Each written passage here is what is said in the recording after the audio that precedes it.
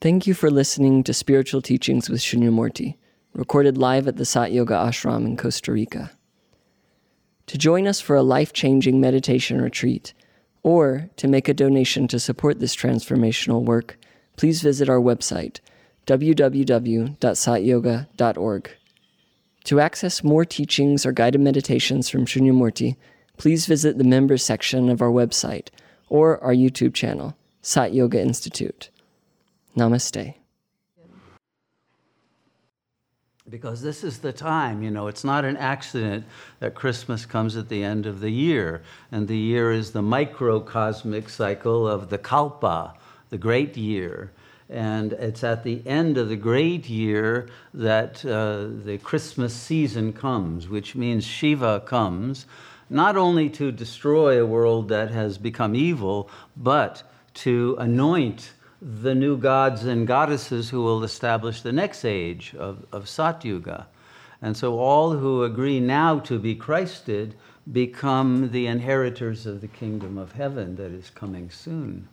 So I'm assuming that's why everyone is here, to complete your Christification and make Christmas not just a memorial of one guy a few thousand years ago doing this, but of the realization that this is our divine birthright, and this is the moment to fulfill that destiny, because it is the will of God that we do so.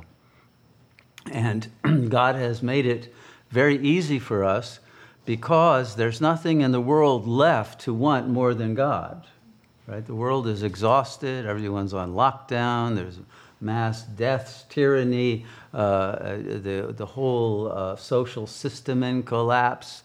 The world is basically over. What could you want from it? The only thing that's rational to want is liberation and God realization. So it's the most auspicious time, because everyone in their right mind is going to choose to be Christed. But how many are in their right minds anymore? This is the question. So the real problem is that the ego, which is the operating system that they install in you in Kali Yuga in your last few lives, that is at war with God. Okay? How many of you already knew that your ego is at war with God? Yeah, okay. This is the key point. Your ego has to be at war with God, because it wants to believe that it's not God. Now, the truth is there can only be God. God is infinite. God is all-encompassing. We are in the mind of God right now, because there's nowhere else you could be, right? So the truth is that you are that, right? You are that. Thou art that. Non-duality is not simply a theory or a philosophy. It's a commandment. When the Vedas write, thou art that, that's a commandment that you must be that. Just as in the Bible, the first command is fiat lux, right? Let there be light. It's not the sunlight, or certainly not electric lights that we're being talking about. It's the light of the Jyoti Bindu, okay? The inner light, the third eye, the light of Shiva within, that must be lit up now. That's the first stage of being Christed. So here at Sat Yoga, for the benefit of those who are new to our teachings, we have 3 mantras. You've probably already heard them many times. Grace of every meal, we say them. But the point is this. The first mantra, Om Namah Shivaya, is the surrender to God. Now, Om Namah Shivaya could be said in one of 2 ways. It's either, I salute God wherever he or she may be and whatever you are, and I don't know, but I'm pledged to you. And it's more of a mental thing, because you don't know. It's a third-person God, somewhere maybe, but I'm not sure. And then there's the I-thou relation, in which you say Om Namah Shivaya as Lord Shiva, I am yours. I belong to you, mind, heart, body, soul, my money, my life, everything is yours. And then that is what lights up the Jyoti Bindu, you see. That's what God gives you in return for that I-thou relationship with Shiva. And then that enables you then to get to the second mantra where it becomes authentic. Otherwise, if you say Shivoham and you say it in vain, meaning you're saying it because everybody else is doing it and you're supposed to, but that you don't realize that you are Shiva, then you feel bad about the fact that this seems like an empty ritual to you and you're just doing it. But if you've had your Jyoti Bindu lit up, it's real. And when you say it with that realization, that it's not a theory, I feel the presence of God within, then the Bindu, which is the light of God, emanates the nada, okay? The nada is the sound. You have sound and light. These are two principles. And it's when the sound, now at the highest level of the para nada, it's a soundless sound. It's the sound of silence. But the silence that, as Sri Ramana says, is pure eloquence. It's the logos. It's the word of God being spoken in the silence of your heart that is now connected with the third eye. And the entire consciousness is again unified, Shiva and Shakti as one. And the consciousness then expands beyond the individual level to realize itself as the entire cosmos, which is the third mantra of Om Tat Sat. All of that is Sat, is the self, is being, is the one intelligence that I am. And then that final unification of the transcendent and the immanent is the completion of our journey through time and space in this kalpa to the return to our origin that is now our destiny. And that invokes the singularity of the light that is shining through the film that produces this holographic illusion, this cinematic show, and the light itself comes through. The film burns. You know how that happens when the film frame melts and then suddenly there's just white light. That's how the whole kalpa is going to end, but it's a blissful light. It's not just, a projector that has made an error in its closeness to the film, but it is a realization that we were never anything but that, Om Tat Sat, and then it becomes realized as the truth of the cosmos. And it's the glory of God. That's how God returns in the end. It's not that some guy comes down from the clouds and says, I'm back. No, it's not that way. It's that God, as God really is, washes out the illusion and brings truth in the form of that infinite light and power and love and intelligence that we really are, and dissolves the illusory forms that limited our capacity to realize our divinity. So, if your ego is still in a war with God, your soul has to take the side of God, because otherwise the ego will go to extreme lengths to continue its illusion that it exists separately from God, right? Nothing can be outside of God. So the ego can't be real. There is nothing outside. God extends to infinity. But if your ego believes you're not God and you're living in a world that is separate from God, you're living in a lie, an illusion. And to maintain that illusion against the power of the reality of God, the ego has to do things like get very sick. It has to create symptoms that divert its attention from the presence of God within to its body vehicle. And then it has to get so concerned and obsessed with its health, and it could be its mental health as well as its physical health, and it's the health of all the people around it, that it diverts its attention and the light goes off. And then one is no longer able to feel that presence and transcend the ego. So if you're in that state where your ego has created symptoms of suffering for you that are taking your attention away from the core of your being, you have to overcome that through total surrender and say, I accept the body and the mind, in whatever condition they are not who I am. They are just vehicles.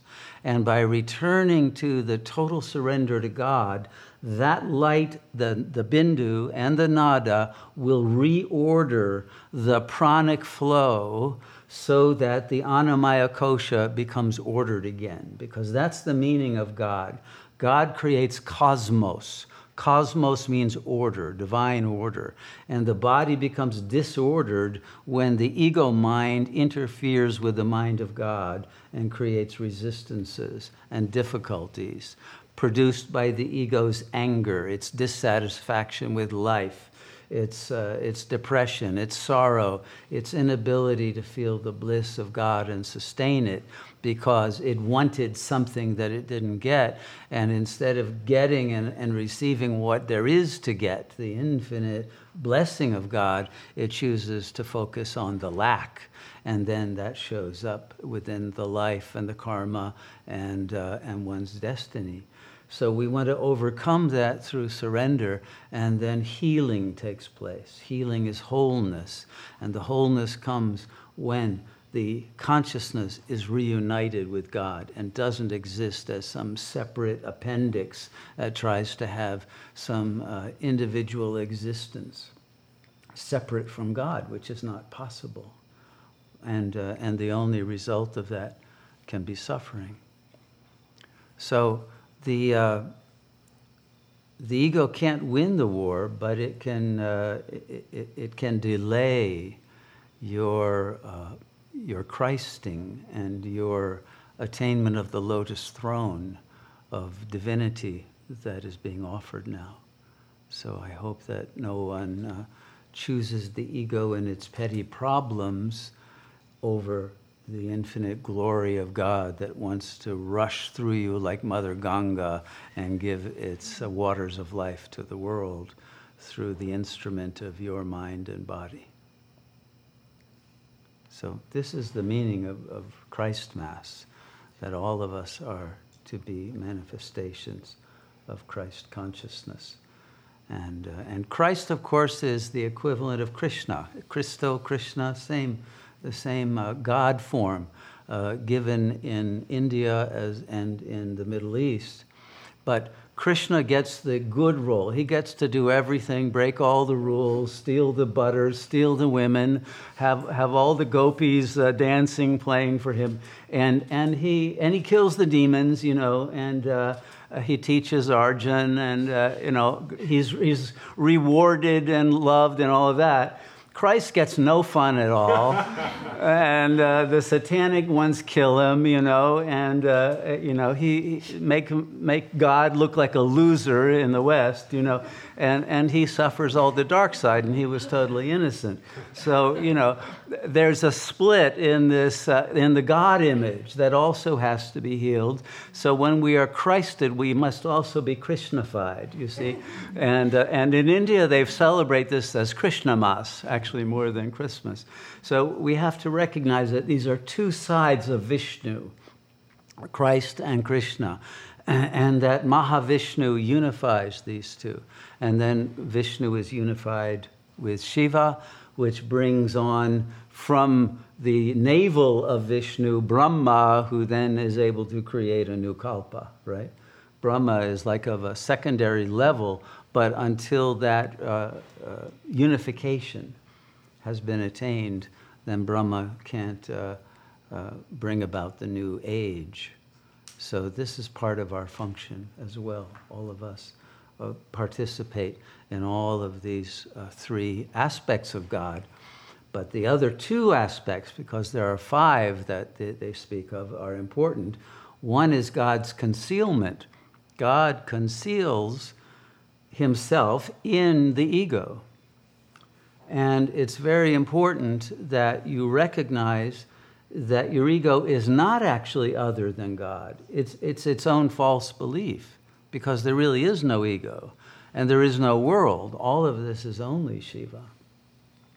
So that realization brings the unification with all of those higher levels of the spectrum of consciousness, which is one, but like a spectrum of light, looks like many different colors, many different levels of being.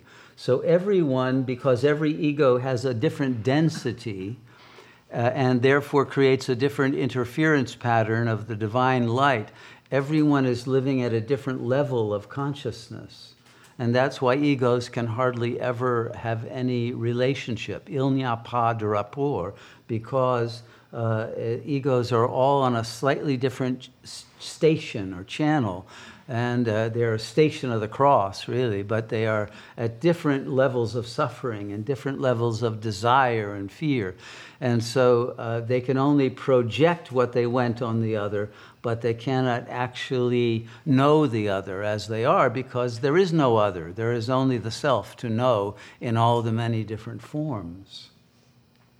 And so it's this overcoming of the illusion of non-duality that is really what is meant by killing the ego or transcending it.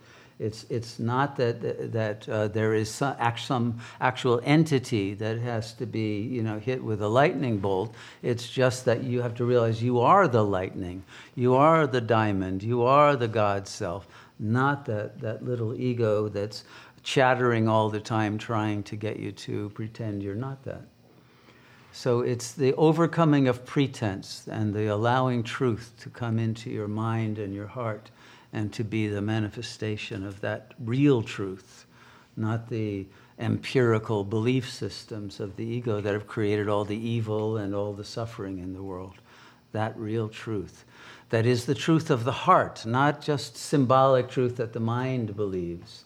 If you get all of these teachings only at the level of mind, you're just a parrot. You can repeat it, but it has to be in the heart so that it literally flows as a truth that is your life, your reality, not something you've acquired, but a realization that you were always that, and that the ego never was who you were. So you don't become Christed, you don't become Buddha, you don't become God conscious. You realize you have always been that, and that you had concealed this from yourself. Thank you for listening to the Spiritual Teachings with Shunyamurti podcast. For more information on programs and retreats, click on the calendar section of our website, www.satyoga.org. Our work is made possible by the generous support of our listeners, viewers, and members. To make a donation, please visit the donate page of our website. We thank you for your support in our mission to share this timeless wisdom with the world.